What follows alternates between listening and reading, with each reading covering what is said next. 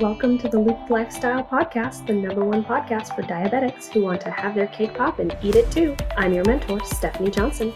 Please welcome our very own member of the Cake Pop crew and graduate of the Have Your Cake Pop and Eat It Too program, Diana Hernandez. She is hosting our Monday Mindset episode. This podcast is recorded live on Instagram. We cover health, wealth, and relationships, the blueprint for transforming your life. So grab a pen and paper, take some notes. I hope you find some value in the information Diana is sharing. Let's get into it.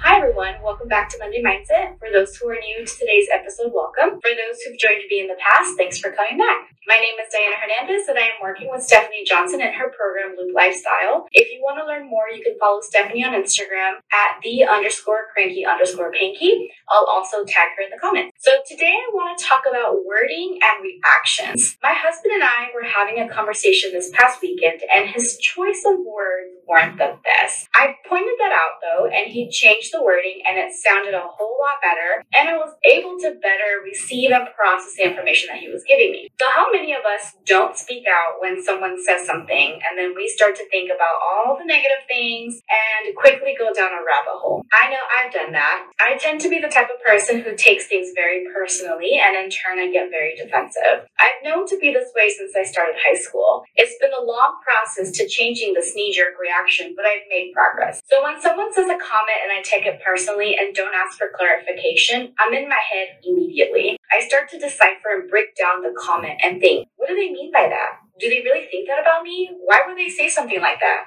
Are they mad at me?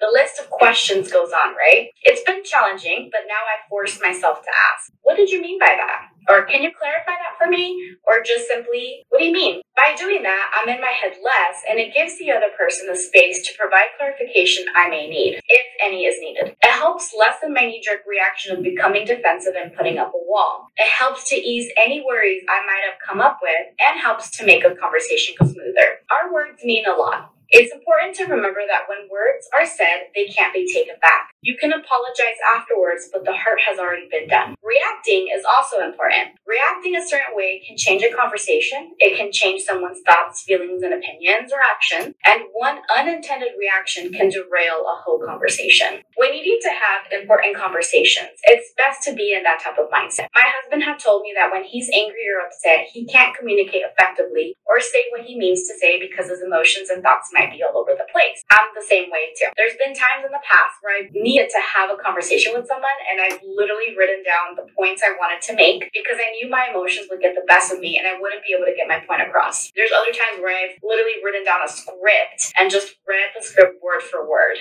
So saying what we want to say is a bit easier because we're able to prepare and we have time to get into that mindset. But reacting, you're having to do that in the moment and it can be challenging. I have a client that I work with and he struggles with angry outbursts. He gets emotionally charged and then is unable to manage his emotions, resulting in angry outbursts. Something that we've talked about is learning to recenter ourselves, but also self-acknowledging how we're feeling in that moment because we also want to validate our emotions. There's a reason why we're angry, upset, frustrated. I said angry twice. There's a reason why we're feeling the way we're feeling. There's been times where I can feel myself getting upset, sad, angry, frustrated, annoyed, you name it. My heart starts to race. I get hot. My armpits start sweating. If I'm overwhelmed by emotions, I start getting a lump in my throat, which further infuriates me because I don't want to cry. So anyway, it's a process. Sometimes it's quick and sometimes it's a slow progression of symptoms. The point here is that I am in tune with how my body is reacting and I know what could come after. I could possibly shut down and walk away. I could start crying. I could get angry and start yelling. Again, making things not productive. So going back to my client, he had to work on knowing what he was feeling like, what he was feeling right before a fight or right before he had an angry outburst. We did that so that he learned how his body was responding so he can in turn be aware of what he might be feeling so he could then stop himself from getting angrier. He also needed to be aware of what his triggers were. So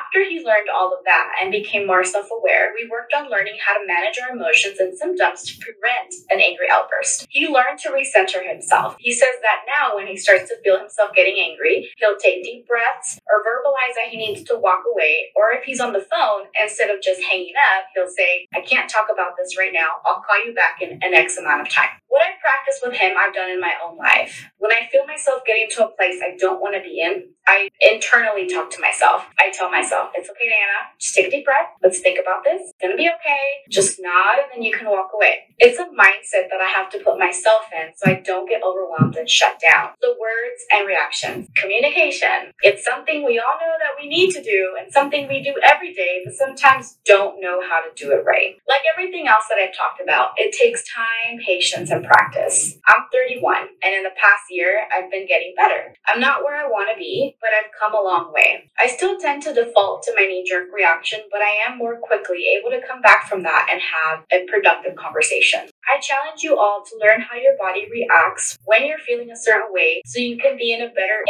tune with your emotions and body. Learning to manage your emotions and thoughts will help make life easier in more ways than one. If you're around kids, remember that they model behaviors. So if you're able to manage your emotions, the kids that you're around will learn how to do that too. And remember, this takes practice. I'll continue to work on myself to have a better mindset when it comes to having tough conversations and managing my emotions when reacting to something that rubbed me the wrong way. Well, that's it for today. I hope you all enjoyed today's Monday Mindset episode, and I'll see you all next time. Bye-bye.